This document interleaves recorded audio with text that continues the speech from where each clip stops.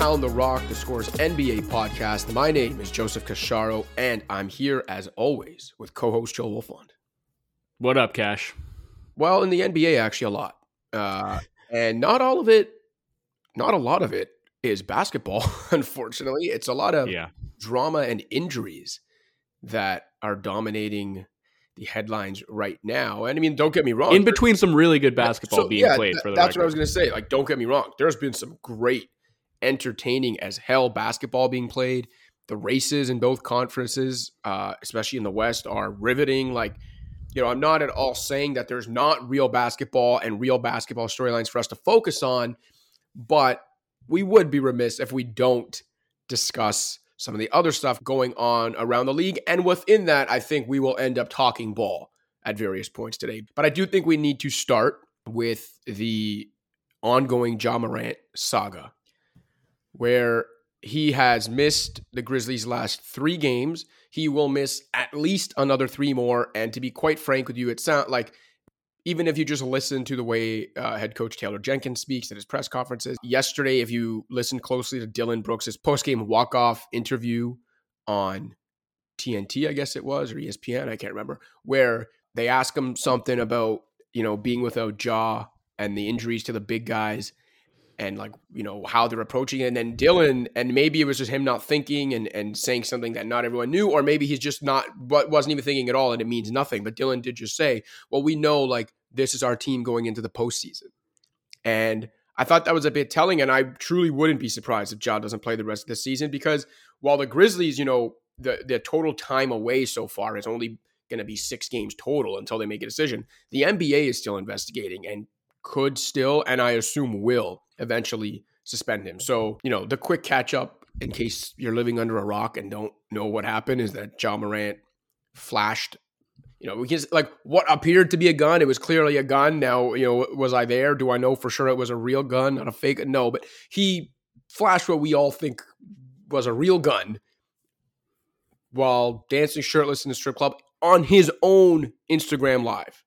Okay, this was not like a friend and he was in the background. It was not like a fan. This was his own. He decided, I'm going to blast this out for the world to see while I am at the center of all these reports I'm denying that me and my friends are playing with guns too often.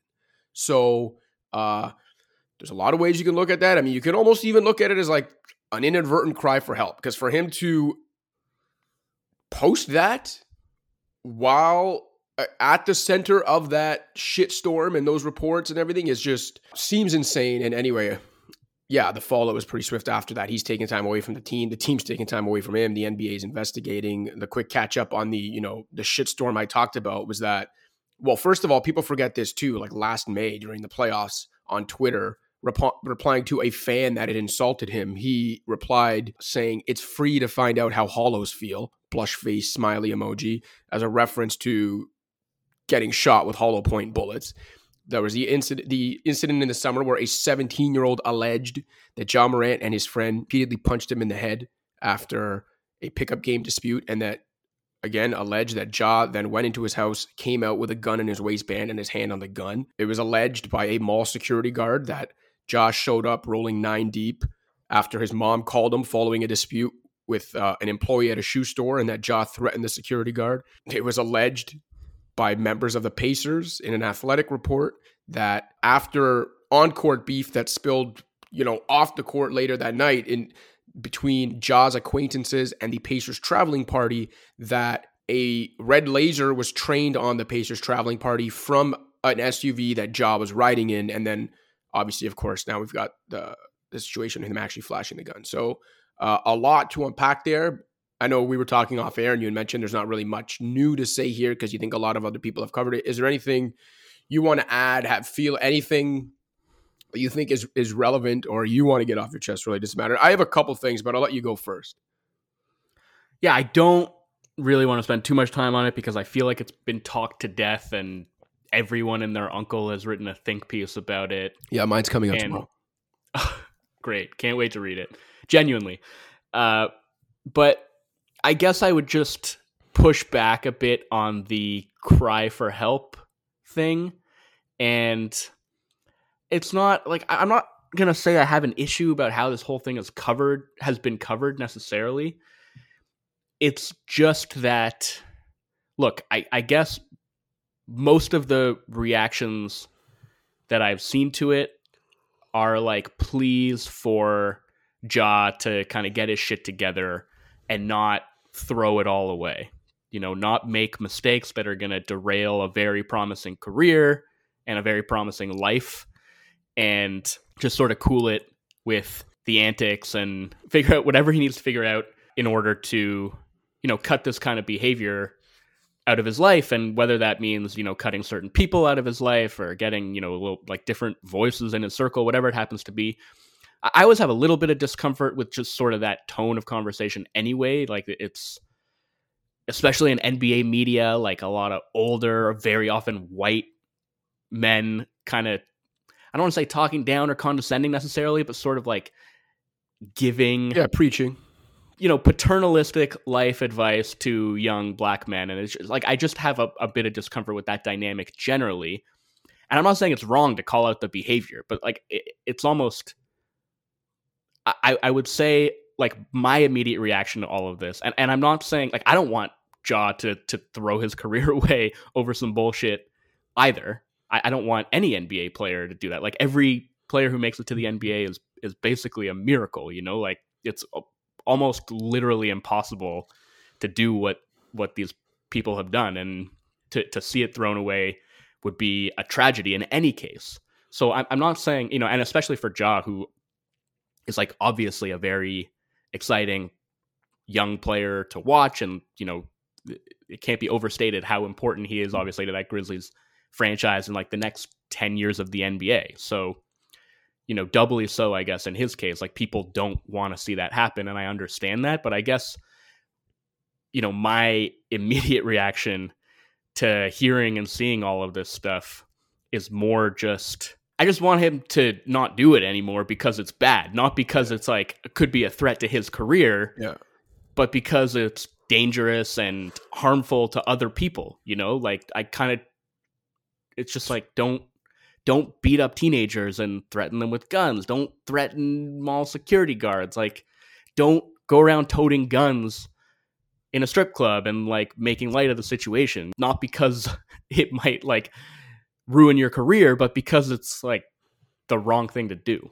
In the column I've got coming out on the weekend, part of it and what I wrote was that, like, is he going down a path that can potentially ruin a burgeoning empire worth hundreds of millions of dollars between his contract and endorsement deals with Nike and Powerade and all that? Yeah, he can. And that is a shame in its own right, because that, like, those agreements will take care of generations of Morants. And so that is a shame in its own right. But to your point, and as I write about, that's not the story here, because while he can ruin that, you know, burgeoning financial empire, that same path he's going down can lead to violence, tragedy, and straight up personal ruin for a guy who is a father to a 3-year-old, to a human being in general, but to a young dad of a 3-year-old. That is the story here, more than the financial ruin and the professional ruin that he can cause. It's time for him to get a grip on his situation for the personal side, not the professional. Like, the Grizzlies and the NBA and everything, they should help him get a grip on his situation. But part of that is also making sure that, honestly, the ultimate punishment is a wake-up call. And that the column I have coming out is essentially that. And it's like, it's not about judging or definitely not discarding Ja Morant, but I truly believe everyone owes it to Ja Morant to hold him accountable, because that's one thing in this that I've noticed. And like, Jalen Rose spoke really eloquently about this on an ESPN segment last week, and can obviously relate to Ja as someone that is a former athlete, but was a young athlete who dealt with some stuff, can relate to him in ways most of us can't. And what he mentioned in that, I was going to say rant, but it wasn't. Like I said, it was a really eloquently thought out statement. But what he said was, everyone's saying, oh, Ja's going to cut these people out or whatever, and, you know, you just got to stop hanging out with these people. But it's like, yo, as the famous breadwinner in your group, in your crew, in your family, whatever it is, you are now the leader. Like, whether you want to acknowledge that or not, you are now the leader. These people will follow you, especially the ones that are hanging off you. Even if they are just hanging off you because of what you are and represent now, they will follow you because of that. So, like, you need to be in control and take that control. And that, and I fully like agree with that statement. And that's what I'm saying. I think what we do owe it to him is to hold him accountable. Don't just brush it aside as like, well, there's been other young athletes in the past who have maybe, whether it's been instances with guns or like some minor brushes with the law early in their career, or even though in Ja's case, he's never been charged with a crime, but you know what I mean? And then they've turned it around. And I get that. But you know what? That also completely dismisses, and I know just hearing these names are going to make people cringe. That dismisses the horrific outcomes of people like Aaron Hernandez and Javaris Crittenton. I realize that's going to make people cringe, but I say that because those are the serious stakes we're talking about here when you're talking about a guy, forget athlete, anyone engaging in the kind of alleged gun-toting play that Ja Morant is engaging in. The last thing I'll say is that I know a lot of people, and look, I'll admit too, even myself, I've said like, like what's he trying to prove to people in that life, whatever. But, a lot has been made about the fact that like, Ja came from this stable middle-class environment, and like whether he's really about the quote unquote the life that he's trying to put on display, right? Like, and at this point though, that's completely irrelevant because whether he comes from that life, whatever is bad, like none of that matters. The point is that if all these reports are true, regardless of his background and what he's about and what he's not about, he is currently moving in a way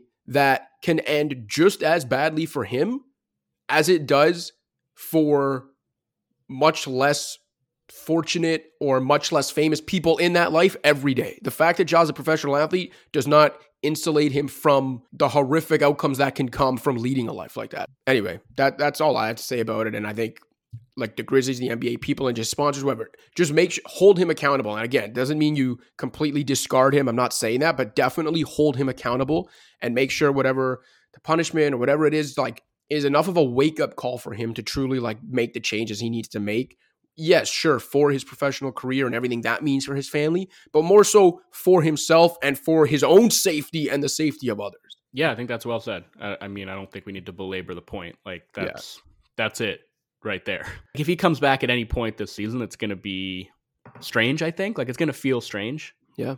But I guess we'll see kind of like how he carries it. All right. Now, obviously, big picture wise, in this grand scheme of life, less important. But from a basketball perspective, other Grizzlies news that is very important to their season on the court is that Brandon Clarke suffered an Achilles injury that, based on the history of Achilles injuries and timelines, probably keeps him out for all of next season too, but obviously keeps him out for the rest of this season and playoffs. And then Steven Adams is out for at least the remainder of the regular season with a PCL sprain. So, between Ja, Adams, and Clarke, they're obviously missing a lot. They had lost a few games in a row. They just beat the Warriors in a grudge match on Thursday night. They've been overtaken technically. I mean, they have the same record as the Kings, but the Kings appear to have the tiebreaker because they are in second, Memphis in third. They, any chance they once had of maybe catching Denver first, that's out the window. I think now it's more about just kind of where they finish between, I guess, 2 to 6, but even 2, like given the injuries and the way Sacramento's rolling, I don't think Memphis is going to keep pace with them. So probably see them finishing somewhere between 3 and 6. And I'd have to say now, like, it's not exactly a hot take, but barring Ja coming back, which I just doubt is going to happen this season, seems like they're now more of like a tough first round out team than a team with any realistic postseason aspirations. No? I mean, I would say it depends. Like, apart from like losing Clarke hurts for sure, but if Ja is back at some point, and if Steven Adams is back for the playoffs, then I see them as a team that would probably be in position to win a round. Like, you look at the teams around them too, and it's like, how far are they realistically going to fall? Like, maybe Phoenix winds up passing them, but then, and I'm sure we'll get into talking about this, like they're going to be without Kevin Durant for the next 2 to 3 weeks. So, and I know we were sort of talking about this off air too. Their defense is still super strong, and Adams is definitely part of that. And Brandon Clarke was part of that too. But even without those guys, like, I have faith in that defense to give them a high enough floor that they're not just going to completely crater. And I don't know. I mean, I kind of think it's going to be hard for them to fall further than 4th. So going into like a 4 or 5 matchup, with Adams and Morant back, like I think I still feel pretty confident in them being a team that's going to make the second round. Yeah, with both guys back, and again, I realize it's just speculation, but I'm just not. I feel like Ja's not going to be back this season, and because of a league suspension that you think is going to come down, or because of like a decision that he's going to make to just sort of take more time. And I could see it end up being, I think it'll end up being a league suspension. Maybe like a combination of the time he agreed to take away plus a league suspension. I don't know. I mean, there's 4 weeks left in the regular season. I don't know. I guess it's possible. Like he just returns for the playoffs or something. I don't know. Again, it's all speculation. I don't want to pretend like we know, but I just have a hard time seeing it, I guess, to your point, like what you were saying. It just seems like it'd be like an awkward. I have a hard time seeing him come back. And if he doesn't, I get what you're saying. Like their defense and that the floor they have is high enough that like they can absolutely compete in a first round series. I just don't know if at that point they'll have the firepower. I mean, if Adams gets back and it's no more, it'd be what? Tyus Jones, Desmond Bane, Dylan Brooks, Jaren Jackson, and Steven Adams. Like that's still a pretty good starting 5. I mean, that's a really tough starting 5 to score on in particular. Yeah. But then you kind of run into a lot of like depth questions and stuff that I just think it would be really, really hard for them to even get out of the first round if Ja's not back. And that's, look, that's no fault of their own because at full out, this team looked very capable of contending. Yeah, no, I mean, it's brutal. And it is not the most important thing in all of this, but this is a really promising season that is circling. Well, I'm not circling the drain, but it's threatening to come completely unglued.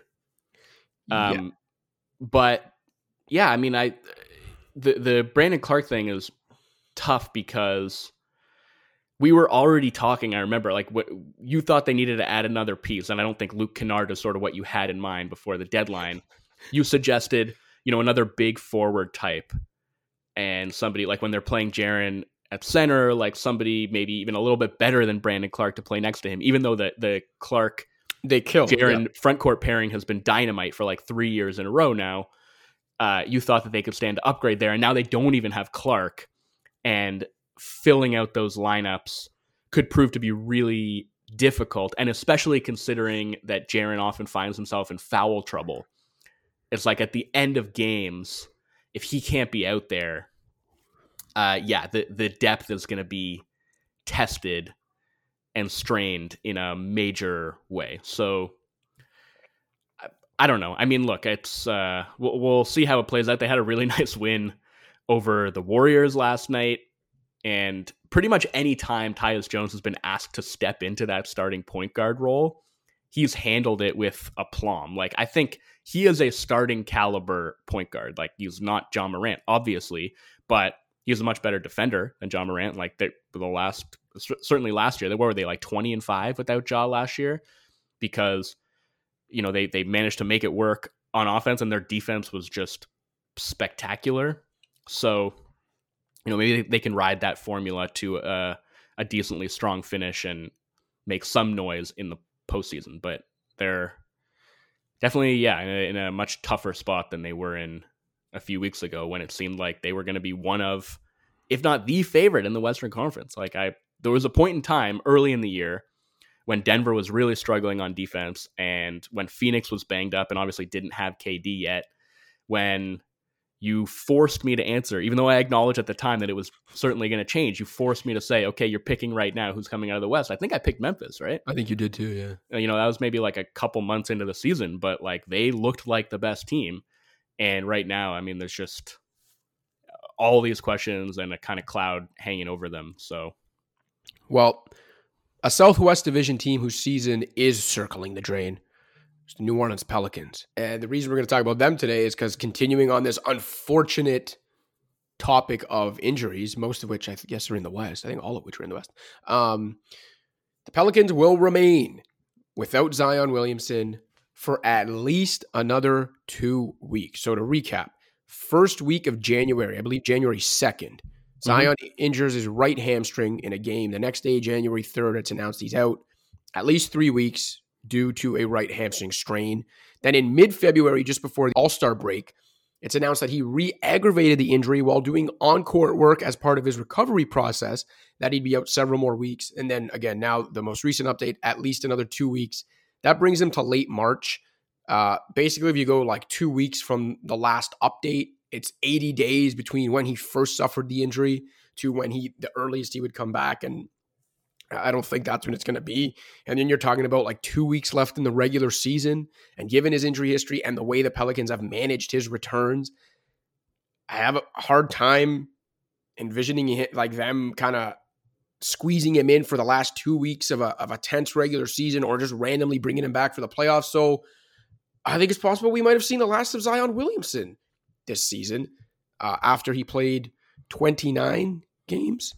Yeah, 29 games. So his 4 seasons in the NBA so far would have been 29 games, missed the entire season, 61 games, and 24 games. Obviously, I'm not breaking any news here when I say that the guy's had rotten injury luck, or if not luck, whatever you want to call it, the way his body is constructed, the way his skill set and his play style in combination with the way his body is constructed just is not conducive to surviving the rigors of a long NBA season. It's starting to feel like not luck. Right? Exactly. That's what I'm saying. Exactly. That's why I'm saying, it's not really rotten injury. Like, it's more so about these like physical factors and whatever. But there are clearly factors at play here that seem to indicate this guy is not built. Unfortunately, I'm not saying through any fault of his own. I don't know that, but it does not appear that he is built for the rigors of an NBA season, unfortunately. Or he's just not built to play the high impact style of basketball that he plays. But then the question is, if Zion isn't playing high impact basketball, then what really is he as a basketball player? And right. I mean, the answer is he's still extraordinarily skilled, but he is not Zion, right? Like, I don't know that he can actually play any other way. And yeah, I mean, I don't know that we even needed sort of this season's cascading injury situation to illuminate for us that, maybe his body type and style of play isn't really conducive to NBA basketball, but it certainly feels that way now if it didn't before. And I don't know. I mean, I think it was the first time the setback was announced in mid-February, and we were going back and forth. And one of the messages I sent you was like, I don't know if I can remember a guy who every single time he gets injured seems to suffer a setback as part of the recovery. Like it genuinely feels, and I can't go back in my head through every injury he's had, but it genuinely feels like every major injury he's had at least ends up with like a re-aggravation in the recovery process. And I had sent a message to you being like, how does this guy's body not properly heal? And you mentioned because of the way he plays and the same reasons that he's getting hurt are probably the same reasons why he's then suffering setbacks. Like, but it's not about the healing. Like, these setbacks are suffering while he's doing like ramp up work. Right. Like this one, I think happened doing a 3-on-3 drill or something like that. When he broke his foot, he was doing off-season workouts. So it's not like idle rehab where like his body is not healing properly. He's having these setbacks where he is doing the work required to get himself back into game shape. Yeah, like upping the load. So it's, I don't think it's about healing. It's about like the way that his body responds to certain stressors that are put on it, I guess. And I don't want to talk out of turn. I'm not a biomechanical expert here, but just sort of reading the tea leaves, that seems to be what's going on.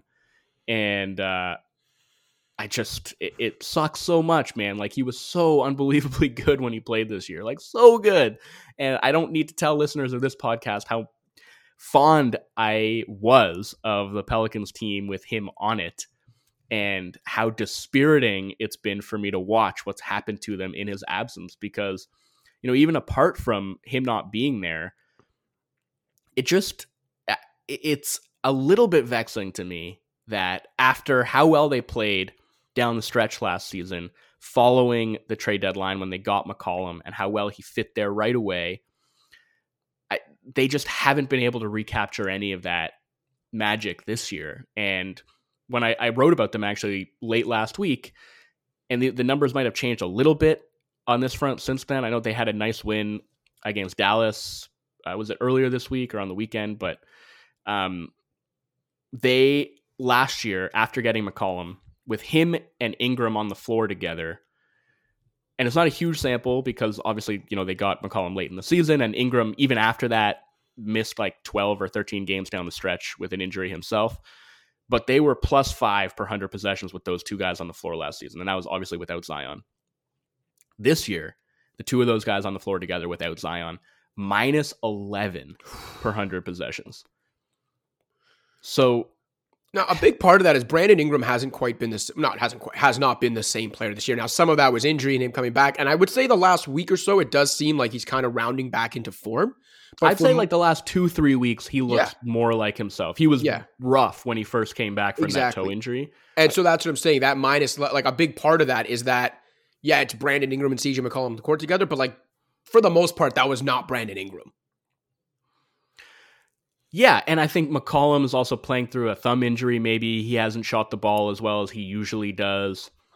But just the team as a whole lacks a certain element of dynamism offensively. I mean, we've talked a lot about the shooting limitations. Those are still there. Like McCollum and Ingram are both, I think, just overly reliant on mid-range pull-up jumpers. There's a lot of that. And because Valanciunas has also struggled, like they're not getting the kind of interior scoring that I think they sort of need to compensate for the lack of three-point shooting. And I don't think they are leaning into their three-point shooting enough where they have it. Like Ingram's a really good shooter who just doesn't shoot a lot of threes. Trey Murphy is a phenomenal three-point shooter who just doesn't get that many plays run for him. It's... And then weirdly, even though they desperately need shooting, fell out of the starting line. Like, I don't know. There's just a lot in favor of Josh Richardson came over at the deadline and sort of started eating into Trey Murphy's minutes. And I don't know, man. It's the offense has been really rough. They've been like 23rd or something like that since Zion went out. Yeah, they're 20th overall now in offense. For a team that one of my bold predictions was that they'd finish with the most efficient offense in the league. Now, okay, obviously you take Zion out of that. I wouldn't have said that. But would I have said that they're base almost bottom 10? No. Like they should have, and I thought still had the pieces to be a good offense between Ingram, McCollum, the big presence of JV.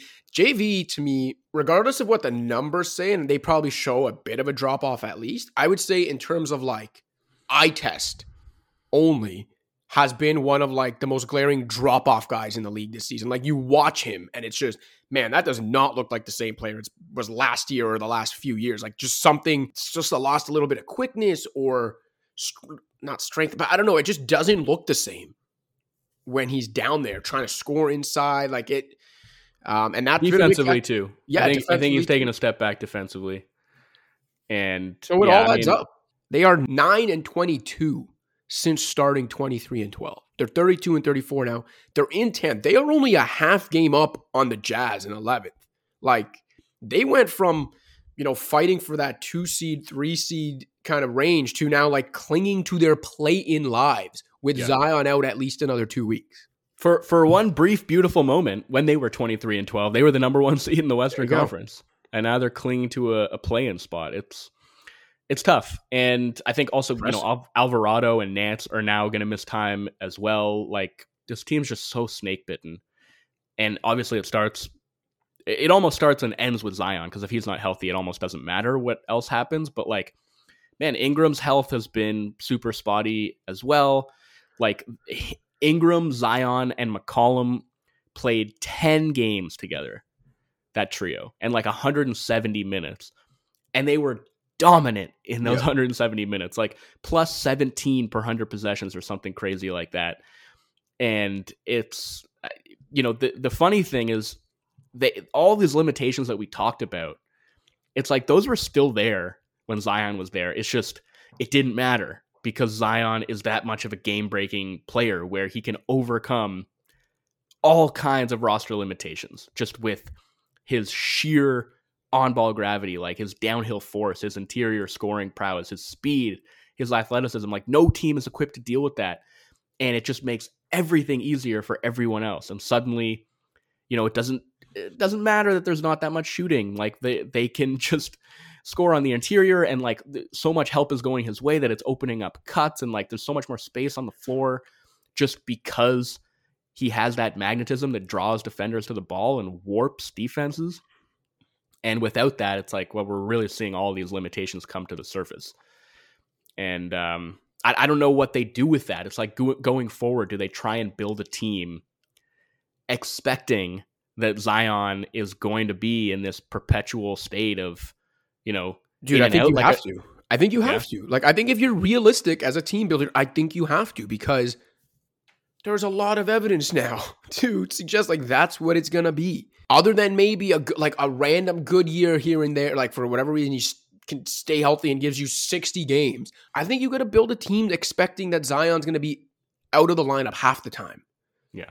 And I mean, look, in the grand scheme of things, that's just not an ideal situation. Like, I know his contract was structured in a way so that there are a lot of like games played incentives. Like there is some measure of protection in there from like a cap perspective for the Pelicans if Zion doesn't play that much, but still he is taking up, that certain amount of cap space. And it's just, even if you try to build around him in the sense of like, he's going to miss all this time and we need to find players like this to fill in the gaps, it's still team building with a hand tied behind your back to have the guy that you are counting on to be the guy miss half the games. Like, it just doesn't work. And again, I'm not saying it's anyone's fault or that it's Zion's fault. It just is what it is. And I also think there's I think there has to be on like the mental, psychological side, there's going to be a feeling of like just the wind being taken out of their sails all the time, right? Because last year he was out the whole year, but it had got to the point where you were pretty sure like he's not coming back this year.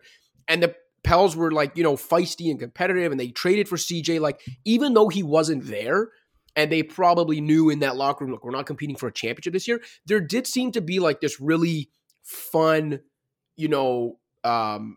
measure of like momentum that they had, right? Even though they weren't a contender and you knew Zion was out. Whereas this year, because, he was expected to be back and they were expecting big things there, the injury this year really seems like it took like the wind out of their sails. And we've talked off air about like how depressing it is to watch New Orleans now, not just because of his injuries, there's other injuries too, but just the way they play, the rotate, like, because we saw what it looked like when he was there. Right. That's what I'm saying, right? And that's the difference is like, I feel like this year there was more of like wind taken out of the sails. And it seems like even just like you watch them play, and maybe it's me projecting and watching them, but like they just don't seem to have that same it factor. Yeah, is a good way to put it, that they had last year. I mean, okay, I'll preface this by saying I don't even really know functionally what the difference would be between like, okay, no, we're reorienting this and I guess we're building it around Ingram now and expecting that Zion's going to be perpetually injured versus no, we're still building it around Zion. Like, in terms of those avenues, like, I haven't given it enough thought to think about like the kind of divergence in terms of the route, like what that would entail. I think just sort of looking at it on its face, I'm saying we're still building this thing around Zion, because that is our only hope of ultimately competing for anything of significance. And maybe it's like you get 2 seasons where he's relatively healthy and plays like 65 plus games and is healthy for a playoff run. That's still what you have to be building for, is like, let's catch those 2 seasons and let's build as good a team as we possibly can around him and hope that we can kind of catch lightning in a bottle. Because if you're just giving up on that, then in a way you're kind of giving up on everything. Like you're committing to sort of being middle of the road in that case. And I think you still have to hold out some hope that you can keep him healthy for, some amount of time, some season, on a consistent basis. Like, that's, I think you still have to hope. You got to keep that candle burning. No, I get it. And it is, like, that's obviously their highest ceiling outcome is, even if it's 1 out of the 4 or 5 years they've got him under contract. Like, I do agree that like that's still their best chance to actually win. Before we take the break, do you have any thoughts on the laundry list of other Western Conference stars that are lost for some period of time due to injury? The KD thing, him, dude slips on a, finally comes back, plays 3 games, They look great. Go 3-0, have a 128 offensive rating in those games with KD on the floor. He looks unbelievable. 81% true shooting in those 3 games. And then slips on a wet spot during warmups and rolls his ankle, and he's going to be out 2 to 3 weeks. And my immediate thought when that happened and when the sort of injury timeline was announced, and before that, there was like a report that he was going to miss the rest of the regular season or could miss the rest of the regular season, which I suppose is possible. If they're in decent, playoff position, don't feel like they need to push, they might just keep him on ice and have him as fresh as possible for the playoffs. Even if he comes back and plays like 7 or 8 games, which is really what we're looking at, if it's like 3 weeks before the playoffs, I was just thinking how weird it's going to be if they wind up winning the championship and he's literally like, he plays like, anywhere between 3 and like 10 regular season games with this team before they go on a run. Like, I'm trying to think of any kind of precedent, and there really isn't, because even as it was, I don't think we've ever seen a player as good as Durant traded mid-season before. Never. And we've seen you could argue in any sport, by the way. Yeah, I mean, I don't know, like, I don't have enough of a frame of reference, I guess, for cross-sport comparisons of that nature. Juan Soto's pretty damn good. Yeah, Wayne Gretzky also was traded once mid-season, but it was like, I don't think it was at the very tail end. Yes, of his we're not talking about the off-season trade from the Oilers to the Kings. We're talking about the mid-season trade from the Kings to the Blues. He was still a point per game player. He wasn't what KD is at this stage of his career. Some cross-sport content for you this week. So yeah, we've seen like mercenary championships before. Like obviously the most recent one being the Raptors, but like Kawhi was still there for the whole season. This would just be so weird if this, like, he's just there for the playoffs, basically. I don't know. I don't know what that would feel like. He might, if you go between the regular season and playoffs, if they actually were to win the title, like, there's a chance the best player on the team, the guy who would probably be the favorite to win finals MVP going into the finals, will have played less than 30 games total between the regular season and the playoffs. Yeah. And I mean, in the meantime, like, they didn't have any trouble dealing with the Thunder the other night without KD. And, there's obviously still a lot of talent on the team. Booker is playing out of his mind right now. I just wrote about Josh Okogie, who has been spectacular, in jumping into that starting rotation. But it's like, I mean, this team gutted its wing depth to get KD. And it made sense because they're like, oh, well, we have KD, so who cares? Like, you could trade all the wings in the world. Like, you've got the one that matters. And, they're not going to have him for a while, and they're going to have to make do with Okogie and Torrey Craig and Ish Wainwright and TJ Warren and all these sort of stopgaps, I guess, and hope that Booker and Chris Paul and Ayton, I guess, can sort of carry the offense through. When the deal went down, the one thing I saw is like, okay, well, if there's a risk, and it wasn't just me, obviously, it was everyone who was saying, well, look, since coming back from the Achilles injuries, he had these knee injuries, and he's missed like 40% of his team's games. If there's a risk, that's what it is. It's like at this stage. But then the thing is, like, the injury he ends up having, it's because he slipped on a wet spot. It's not like, oh, he started playing and then it's like, the knee acted up or the leg or whatever, and you're like, oh, we got to rest him. Like, he slipped on a wet spot during pregame layup line. Like, just an unfathomable. Which, by the way, happened to Jonathan Kuminga like a night later. Really? Yeah, Kuminga's out now because he did the exact same thing in warm-up. He slipped on a wet spot and sprained his ankle, I'm pretty sure. Did he not play in that loss to the Grizzlies? No, he didn't play. Oh, I didn't even know. Well, so geez. That's just, another point in favor of, like, this has nothing to do with Kevin Durant's get your shit together, mop boys around the league. Vulnerability. This could happen to anyone of any age, apparently, if these floors are not being mopped properly. So, going on with the condensation on NBA floors. All right, so there's that. There's Doncic seems like a day-to-day thing with a sore thigh, like a thigh strain, but the MRI, like, there's no damage, so that's not really at the same level of like these other injuries. LeBron, we know, I think is out at least another couple weeks. But like, man, the new look Lakers, the much better built and better fitting and more full of real NBA players, LA Lakers, actually look pretty solid since the deadline. AD, is back and playing out of his mind. The last game they played and won, AD comes back from having his nose busted up a la Steve Nash and plays through it and has this gargantuan effort to lead them to victory. They're in the play-in mix for like the first time in weeks, if not months, instead of chasing. They're a game and a half out of the top 6. There you go. They're in where ninth right. Yeah. So, they're 2 games out of 5th. Like, obviously, them being without LeBron remains concerning, especially because it's still at least a couple weeks away. It's not like that's the target return date. But I will say, crazy enough, given how this season started and went for the majority of it, the way the Lakers have played and the way the new team is constructed, I am less concerned about them without LeBron right now than I am about the Pelicans, as we just discussed. Okay, maybe not the Suns. The Suns will be fine without KD, but I'm just less concerned about the Lakers without LeBron than I obviously would have been weeks ago. And then, is there anyone I'm not thinking of? Is there any other big? Well, the Mavs without Luka for, I guess, who knows? Right, like I said, but that seems like more of a day-to-day thing. And at least the MRI did come back with like no damage. So even if it's more than day-to-day, hopefully it's not the kind of thing that's going to like sideline him really long-term.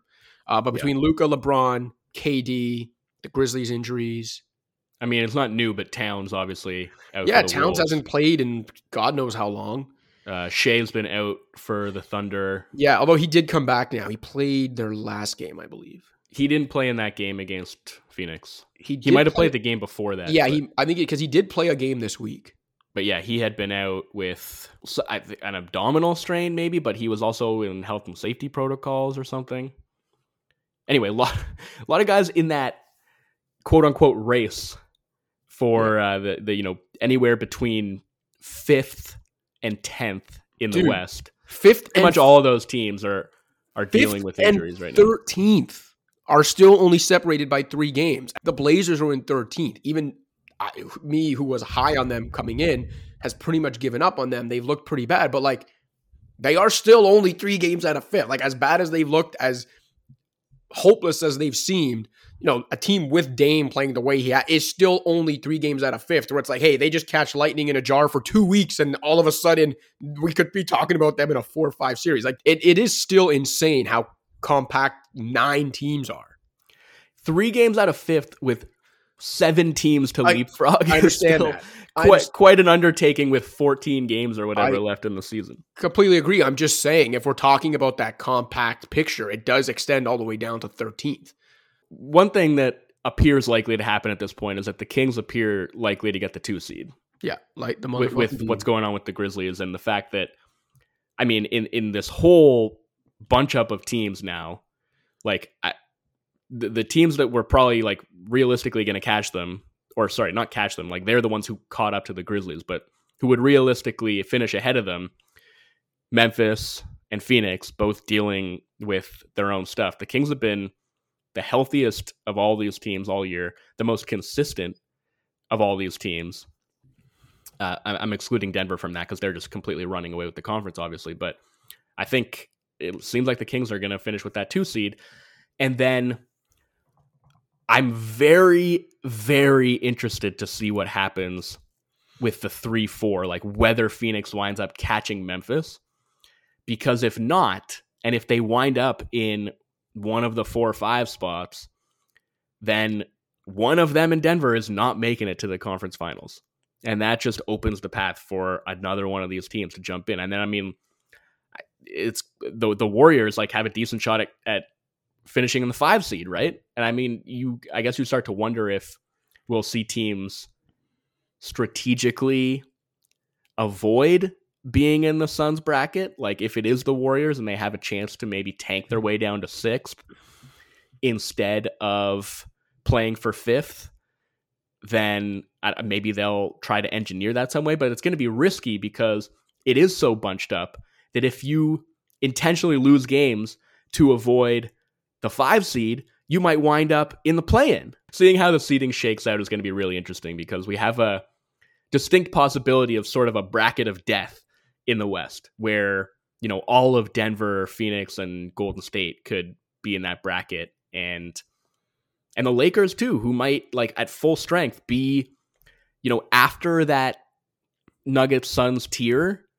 The Lakers as a playoff team, fully healthy, are as dangerous as any of these other teams, I think. You could say it's not likely that all four end up there, but it's very, very possible that you could have the Warriors, the Mavs, the Clippers, and the Lakers as your four play-in teams. That is a very possible outcome. Yeah, it's going to be wild. I mean, it's right now, those teams are 5th, 6th, 8th, and 9th. Yeah. And they are separated by 2 games. So, very possible those are your 4 play-in teams. And we talked early in the season about how we felt like the West playoffs this year were just sort of going to be like hockey playoffs, just total anarchy. The seeding almost doesn't matter. I don't think that's necessarily true with Denver. I'd feel pretty confident in them beating whoever winds up in the 8th seed, but I'm feeling like, pretty much any other matchup could go any which way, just looking at it now and how it might shake out. So, and even Denver, even though I think they're the best team, even though they should win a best of 7 way more often than not, I don't know, man. If they catch the Warriors in the first round. That's what I'm saying. They've looked way better than the Warriors, but if they end up matching up with the healthy Warriors in a 1 versus 8, am I saying they're fine? They're absolutely taking this? No, I'd be like, well, they should win, but I don't freaking know. It's the Warriors, man. It's going to be a bloodbath in the West playoffs, but it's going to be really entertaining for us with no stakes. And we also just, we kind of just skated past the fact that we're talking about the Sacramento Kings as a 2 seed in the Western Conference. Your Kings prediction coming into the season, obviously looking fabulous. But how great would it have been if instead of making that bold prediction about the Timberwolves finishing if you had made it about the Kings, then you'd be looking like a real genius right now, even though they're not first, but still. Yeah, I think pretty much everything that I predicted about them came true. I said they were going to be one of, if not the most entertaining team in the league to watch, that they were going to play at a blistering pace, that their offense was going to be elite and their defense was going to be terrible. All of that is true, except I was like, yeah, that should net out to them being a 500 team and they'll at least make the play-in. Whereas their offense is so good. I mean, we're talking right now best offensive rating in the history of the NBA. Number 1 in the league this season. And the defense is very bad. I think it's 25th, but that still works out to them being the second best team in the West. Dude, give me a Sacramento Clippers or Sacramento Dallas first round series so we can have the first NBA playoff game that has a team hit 200 and lose. Yeah. I mean, I'm still as much as I've loved watching them this season and was came into the season as a Kings optimist, and I've only grown more optimistic about them as the season's gone on, and they've continued to do everything that they proved to be capable of, very early this season. They've sustained it and then some. I still have some questions about the playoff viability. I think it's going to be really interesting, and that's one where I'm going to just be watching the matchup, and that's going to have so much to do with whether they wind up able, to win a series or more. Because again, if they wind up in one side of the bracket when both Denver and Phoenix are on the other side, certainly not out of the question that they could find themselves in the conference finals. Yep. But they are going to have some questions to answer about their inexperience, about whether their offense and the certain players and the principles that it relies on can hold up against more physical, switchier, more prepared playoff defenses, and whether their own defense can avoid being exploited to the point that they wind up being a first round out. There are still questions that I have about that, but there is no team that I am more excited to watch play a playoff game than Sacramento. And that crowd is going to be, my God, unreal. Yeah. Oh, the one other injury thing was the Lonzo thing. I mean, we don't. Oh, it's just, this is tragic. Talk about man. Depressing, dude. Lonzo, he's going to have a third surgery. Arthroscopic surgery to repair a small meniscus tear in his left knee on January 20th, 2022, that was supposed to keep him out 6 to 8 weeks. And now, 14 months later, We're talking about him undergoing, a third procedure as part of this? Another 6-month rehab. Yeah. So then you're looking at 20 months minimum for something that was originally slated to keep him out less than 2 months. Horrible. He had really just like found his niche and like the optimal role and circumstances for himself in Chicago too. Like he was such a big part of what they did defensively, like him and Caruso together, just an absolute terror. Such an important connective passer for them. Injected them with much needed pace. Like they just looked like a complete team with him there. And since losing him, it's been a disaster. Like everything's gone to shit. It really has. And you don't think of role players like Lonzo, like sort of connective pieces like that, as being the types of players that can kind of make or break a team. And I'm not talking make or break as in like he could make the Bulls a championship contender, but like he made them very functional and like a solid top 6, like even, they were top 4 for most of last season type of playoff team, to now being, outside the play-in picture, basically. Yeah. Like that's how impactful it's been. And it's just awful. Like for a player who had really come into his own and who I loved to watch. Yeah, man. You and me both. All right, why don't we leave all that brutal news and kind of somber segment there and come back and talk some real basketball. And I can't believe I'm saying this, but a real basketball team, the New York Knicks. That sounds great. What's up, Pound the Rock listeners? Just a friendly reminder to rate, review, and subscribe to the show on iTunes, SoundCloud, Stitcher, Spotify, or wherever else you get your podcasts. You can also check out the Score's Fantasy Football podcast with Justin Boone. And in case you haven't already, download the Score app, available on iPhone and Android. That's where you can find all of our featured content, as well as live scores, updates, and breaking news.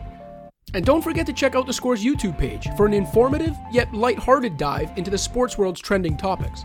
Now back to the show. Wolfond, those New York Knickerbockers, 39-29, 5th place in the Eastern Conference, 3 back of 4th place Cleveland. They're only 1 up on 6th place Brooklyn, but they're 3.5 up on 7th. So they're technically closer to, having home court in the first round than they are to being in the play-in. They somehow have a top 5 offense. They made a great deadline day acquisition with Josh Hart, who has really infused them with a lot of great stuff and energy. Now they have lost 2 in a row, including a home loss to the LaMelo-less Hornets when they didn't have Jalen Brunson. Yeah. It was also like the best game Gordon Hayward's played in 2 years. So, I don't know if this week has put a damper on your thoughts about the Knicks or has made you sell some of that Knicks stock if you owned any at all. But what do you make of this team? I mean, like, how real are they? I mean, if they're real, they're 5th in the East. It's not like we're talking about a team that would even be favored to win a round. But even as a 5th place team, 10 games above 500, I'd say to you, how real are they? I think they're as real as they appear to be. Like, they are a real 5th seed. I don't mean that disparagingly at all. They've been, they're not as good as they've been playing recently. What's funny to me about this, the last time we did kind of like a full-scale check-in on the Knicks was around Christmas. And at that time, they were in the top 10 in offense and defense. They were like 9th, I think, on both sides of the ball. And we were kind of marveling at that and wondering how sustainable it was. And I remember saying at the time, I do believe in the defense. Like, I think the defense can sustain as top 10. I don't believe that the offense can. And now here we are a couple months later, and they're 5th in offense. They've actually sunk down to 16th in defense. They are 5th in offense, Cash. And they've been number 1 since the trade deadline.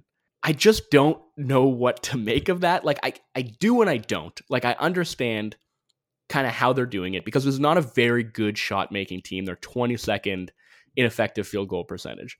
So to be 22nd in effective field goal percentage and 5th in offense, you kind of just have to be nailing everything on the margins. And they are. They've been a monster offensive rebounding team all season. They take very good care of the basketball. Part of that has to do with them just like being a low passing offense. Like, they don't pass the ball a ton, and that allows you to take good care of the basketball. So low turnovers, offensive rebounds, and they get to the free throw line a lot. I guess your mileage may vary in how sticky you think that stuff can be and how much you think that can continue to kind of be the lifeblood of a top 5 offense versus, just having shot makers. But, it's been a sort of tried and true formula this season. And it's like, I don't like Randall kind of crystallizes my feelings about this team in general.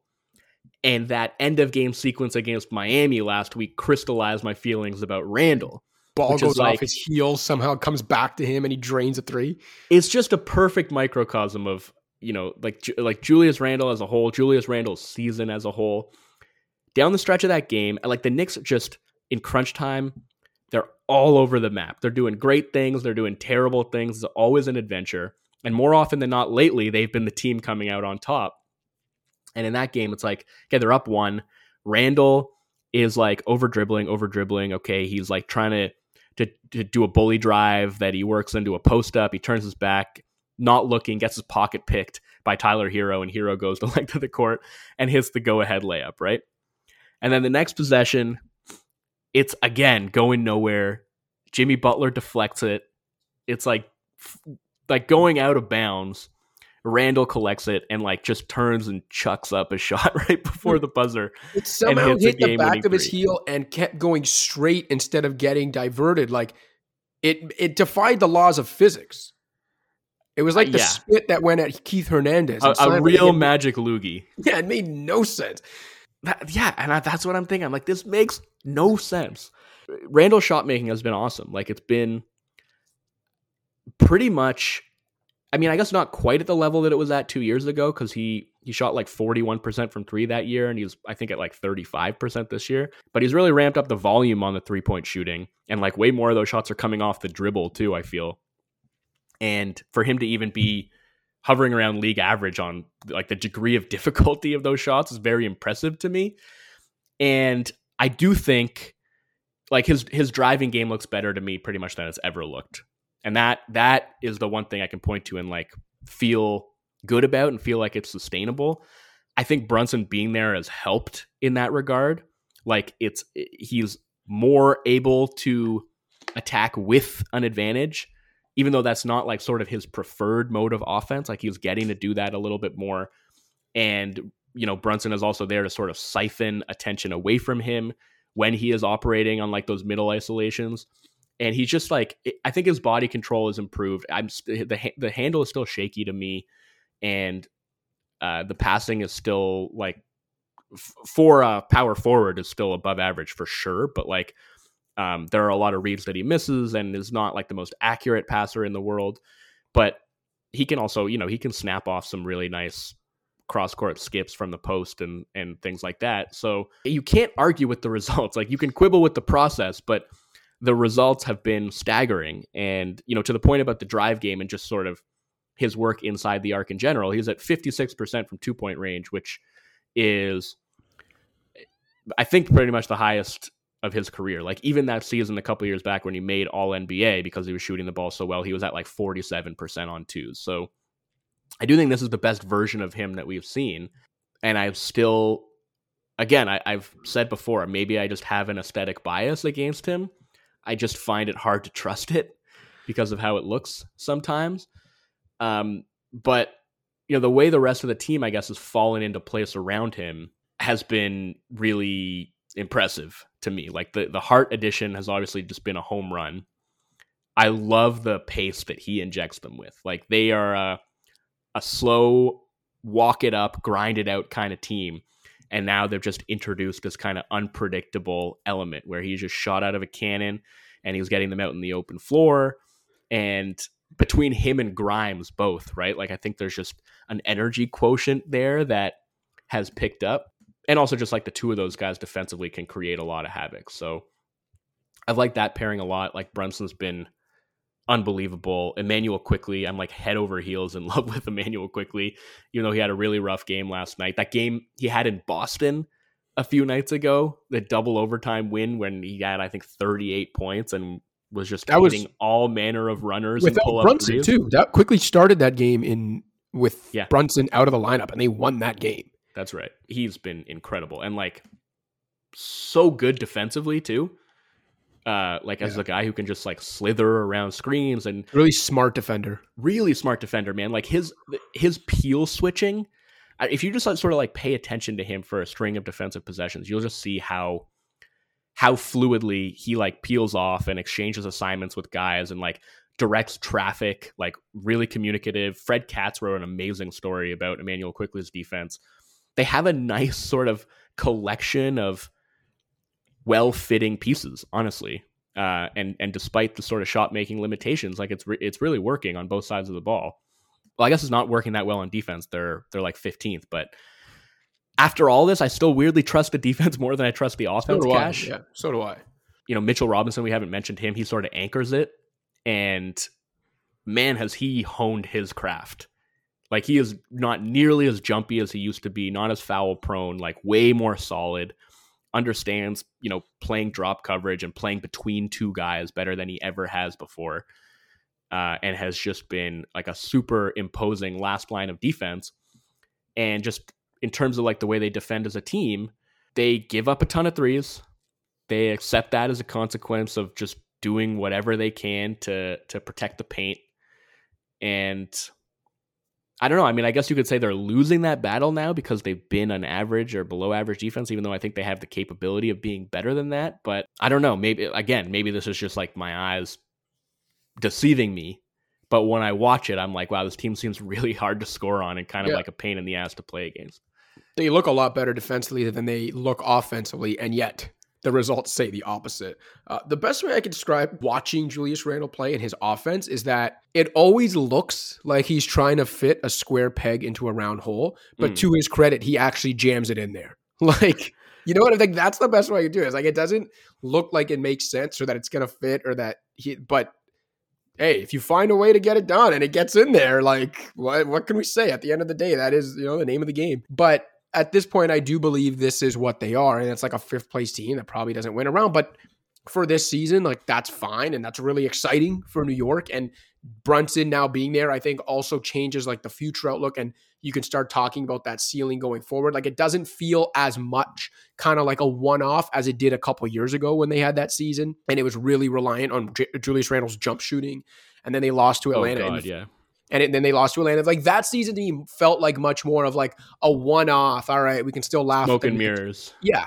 Whereas this year, even though there's some of that, it's not nearly to the same degree. And you can actually see some sort of like plan or process that could play out in the coming years. Now, the one thing I'll add to that, and it's something I've told you off air too, is I do think if they do want to look at this big picture wise and even beyond this year, and they want to see some sort of sustainable growth and a ceiling that might take them into contention level, I don't think you can do that with both of Julius Randle and RJ Barrett here. Like, I don't think either of those guys is good enough and is multi-dimensional enough to be paying both of them like a combined $50+ million over the next X amount of years. Agree? I do and I don't, because right now, Barrett, I guess, is kind of the elephant in the room, because you can talk about all these players who are sort of exceeding expectations or playing above their heads, and he's the one guy you can kind of point to and be like, he's been a disappointment this year. And he's not really fitting the rest of the team, I don't think. Like, he gums up their offense a bit. Like, he is not shooting the ball well. And so he doesn't have a ton of off-ball viability. Like, he's a good cutter, but like not a good enough one, I don't think, to really make up for the spacing issues that he presents. And then when the ball's in his hands, it's just a little bit stilted. Like, I like his driving game sometimes, but sometimes it's just like a little bit too sticky with the ball. Like, and, you know, his finishing is sort of only okay, and definitely has a bit of tunnel vision.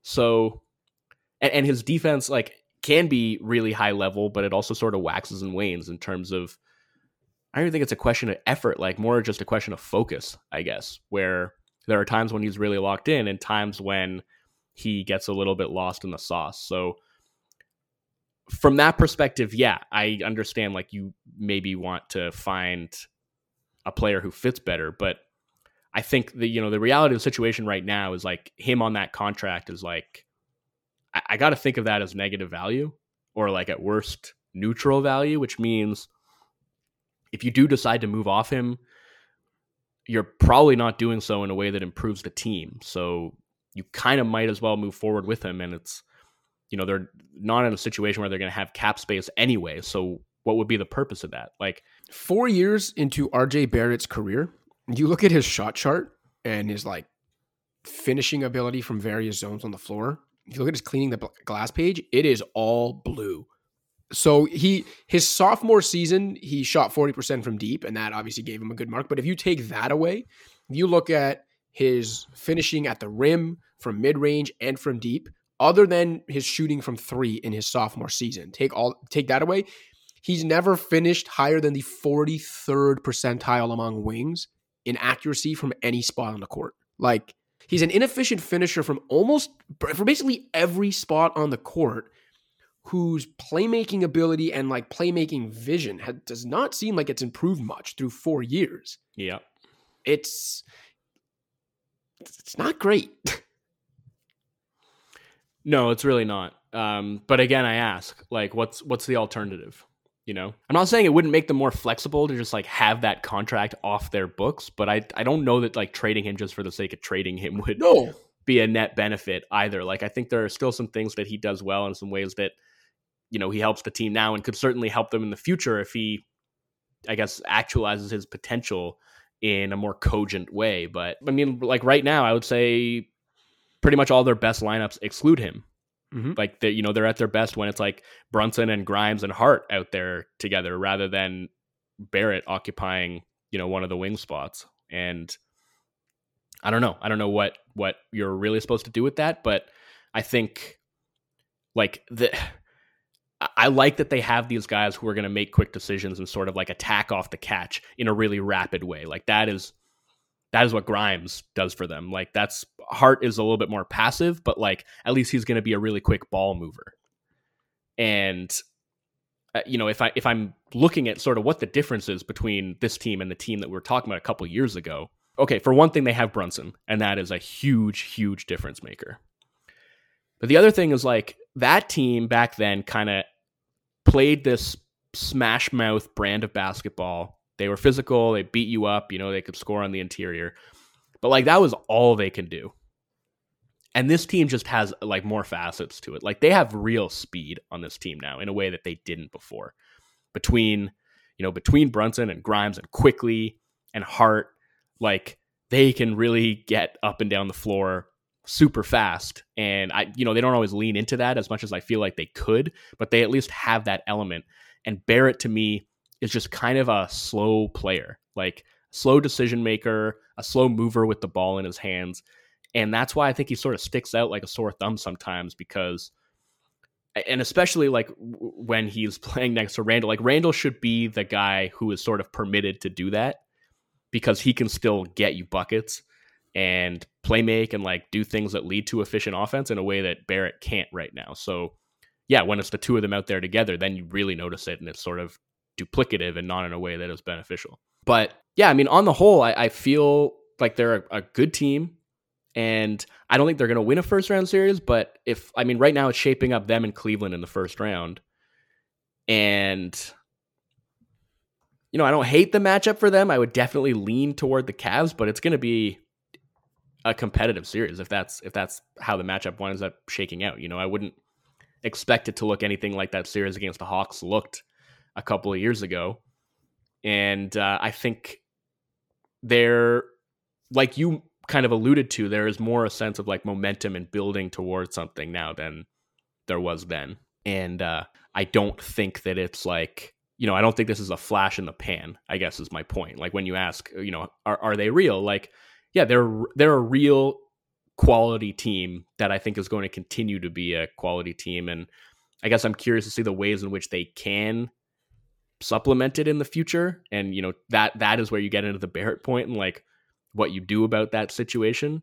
Apart from that, I'm not really sure, but yeah, they're good, man. And honestly, they're a fun watch, which is, I didn't love watching that team a couple years ago, even as they defied expectations and put together what I'm sure was a really fun campaign for Knicks fans. They were a slog. And this team's not. Like they can be at times. Like we mentioned the Randall stuff and the Barrett stuff and the various ways that they like to muddy up the game, I suppose. But I don't think it's like a slog like the way that some Knicks teams in the past have been. Yeah, that's for sure. All right, you want to do a make or miss each? Fan shout out and get the hell out of here? Let's do it.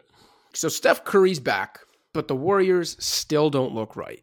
They still can't win on the road. At 7-26, they are tied with the Pistons for the 27th best road record in the league. Bottom 4 team on the road. Overall, they're 34-33. They're technically right now tied for the 6th to 8th seeds, but they have the 6th seed because of tiebreaker. And while they are only 3.5 back of 4th, they're only 2 clear of 11th. So, as outrageous as it may seem or sound, make or miss Wolfond. For only the second time in NBA history and the first time since the Jordan-less Bulls did so 24 years ago, the defending champions will miss the playoffs. Miss. I just don't see it happening. I know that their schedule is about to get really tough, at least in the next couple of weeks. And that's what would maybe give me pause and make me think about my answer a little bit harder. Here's what their next few games look like. They're playing the Bucks and the Suns at home. They've been great at home, but still, those games are no picnic. Then on the road against the Clippers, the Hawks, Grizzlies, Rockets, Mavs. On the road. Those are all on the road. Where they're 7-20, where they are the Detroit Pistons. Yes, exactly. Then home against the Sixers and Timberwolves, and then things start to ease up after that. But that is like a pretty hellish run of games. So for a team that is 2 games up on 11th right now. Yeah. I still think, even if they wind up as the 10 seed, I'm picking them to come out and make the playoffs. I just can't. I can't totally. So in that situation, they'd have to win 2 win or go home road games to make the playoffs. I know, but like there's. It doesn't make sense. There's no rhyme or reason. There's no real rationale for the road woes. Like it does. It's the same team that's dominating at home. Like it feels like something that is ultimately going to reverse itself or something. Like it just feels like it has to, because I don't know. Well, maybe the way it reverses itself is they get 7 or 8 and lose a home play-in game to go home. Look, I have pretty much quit this team as like a championship contender. I'm not putting them in that stratosphere anymore. But I still can't quit them as like okay, just get this team into the play-in or the playoffs or whatever, and they will figure it out. Like their top gear is still up there among the best teams in the league. And, obviously the question is like, can they sustain it? Like, is the bench good enough? Is the defense going to be good enough? All this stuff. But I can't see them missing the playoffs entirely. I just can't. So I'm riding with them. I would lean towards them obviously making the playoffs, but I think they've put themselves in a very tricky situation where I was like, yeah, if I had to put money on it, I'd say they make the playoffs because of the Warriors and Steph's back and they'll figure it out. But like the fact that they've been as bad as they've been on the road, where it's like, yeah, there's no explanation for it, but it's a 33 game sample now where they've been pretty goddamn awful on the road. They are, on balance, a slightly better than 500 team. They're a 500 team. Like, yeah, that team is at risk to miss the playoffs, especially with their upcoming schedule. So while I would slightly lean miss on my own statement, I think it's a conversation worth having. So they're 20-21 with Steph in the lineup this season, 14-12 without him. Yeah, they are a 500 team is what they are. So yeah, better in the games that he hasn't played. And that's very strange considering that they've still been like 7.5 points per 100 possessions better with him on the court. I guess there's just something about the mix, I guess. Like when he's not in the game, the lineups without him somehow are able to figure it out. Whereas when he is playing, it's when he goes to the bench that suddenly those lineups don't know what to do with themselves. Maybe that just has to do with the rhythms of the game. I don't really know how to explain it. But it's not like him being there has just sort of elevated them to the level that they played at last season, then like just, oh, if only Steph can get healthy, then we'll go on a run. Like that hasn't happened. And granted, like, Wiggins has missed a bunch of time as well, but I don't know, man. I guess I'm making an argument against my answer here, but Sounds like it's a make. No, call it just more of a feeling or an instinct or whatever, or just they're the defending champs, and I guess I'm just gonna believe that they'll find a way, not to repeat, not to win the West or anything like that, not even necessarily to win a round, but at least to make the top 8. They'll find a way to do that. Like, I just have so much more trust in them than I have in a team like Minnesota or even Dallas at this point, So I'll call it a make. All right, Cash, my make or miss for you. We had this incredible game between the Sixers and the Bucks on the weekend where the Bucks got out to this 18-point lead. They were up by 18 with like 2 minutes left in the third quarter, but the Sixers came storming back. Harden and Embiid were monstrous down the stretch, and they pull out a massive win over the Bucks to end the Bucks' 16-game winning streak. My make or miss for you, Cash, is we're looking at the matchups in the East, and right now, if the season ended today, and presuming the teams all advanced out of the first round, the Sixers would actually play the Celtics in the second round rather than the Bucks. And the Sixers have not had a lot of luck playing against the Celtics really at any point in the Joel Embiid era. But we both also think that the Bucks are the favorite to come out of the East. So my make or miss for you, Cash, is despite the Bucks being the favorite in the East, in our minds anyway, the Sixers would actually be better off if they want to finally make it through to the Eastern Conference Finals, playing Milwaukee in the second round rather than Boston. No, I'd still call that a miss because while I understand like matchup wise and coming off that big win, it does seem like matchup wise, it does seem like it's a better matchup for Philly against Milwaukee than it is against Boston. But I also, as much as matchups clearly do matter in the playoffs, and yeah, that factors into a lot of like how I end up projecting what I think will happen in the playoffs, I also still think there's something to the fact of like, do I think this team is better or not? And I came into the season picking the Bucks to win the championship. I would still pick them, or at least come out of the East. I've talked about, the trust issues with other teams that I don't have as much with Milwaukee. So like, I still can't actually bring myself to be like, oh, the Sixers will be better off and have a better chance to make the conference finals if they match up with the team I picked to win the championship instead of the Celtics. You know what I mean? Even though I understand the matchup concerns. So no, I'm calling it a miss. I would go the other way. I think in spite of the fact that I believe the Bucks to be the best team, I think they're a better matchup for Philly than Boston is. I think the way that Boston is able to defend Philly in spite of not having a defender like Brook Lopez who can kind of handle Embiid in single coverage, like the way that they sort of swarm and like their help concepts, and they've honestly always given him more trouble, I think. And maybe that just has to do with like the Bucks pick and roll defense, where kind of like the whole concept behind it is like, we're not going to really give you the opportunity to have your big man roll all the way to the basket. Like Brook's going to make sure that he's there. And Embiid's like, that's cool. I don't want to roll all the way to the basket anyway. That's not really what I do.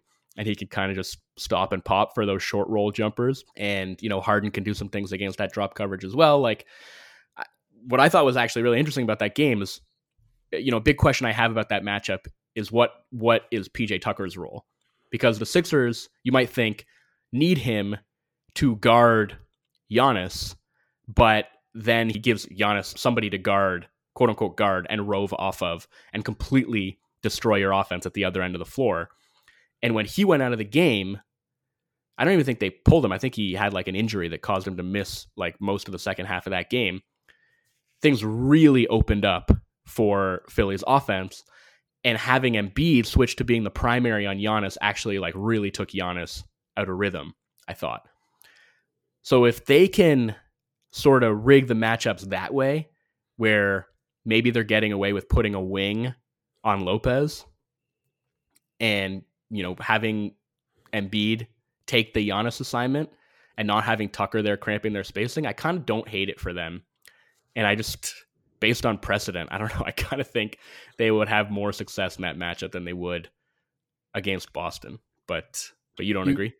No, I do. I'd say you bring up a lot of salient basketball points, and I'll counter with a non-basketball point in that if the Sixers are going to beat, whether it's Milwaukee or Boston or whoever, and maybe get to the conference finals for the first time since 2001, I'd say Sixers fans just better hope they'd have to do it in like 6 games or less. Because if the opposing team gets a third win and puts the Sixers backs against the wall, let me tell you what's going to happen with Joel Embiid and James Harden on that team. Like, we know for Harden, for as great as he is and for as great as playoff performances as he's had in his career, we also know, as I've said before, when the going gets tough, James Harden gets lost. And then from Embiid's perspective, as I've said before, it still holds that even after last season, in 8 times in his career facing elimination, Joel Embiid's averaging 22 points on 40% shooting while recording more turnovers than assists. I don't want to see Embiid and Harden together in facing elimination. So if they're going to get it done against Milwaukee or Boston, I'm going to say,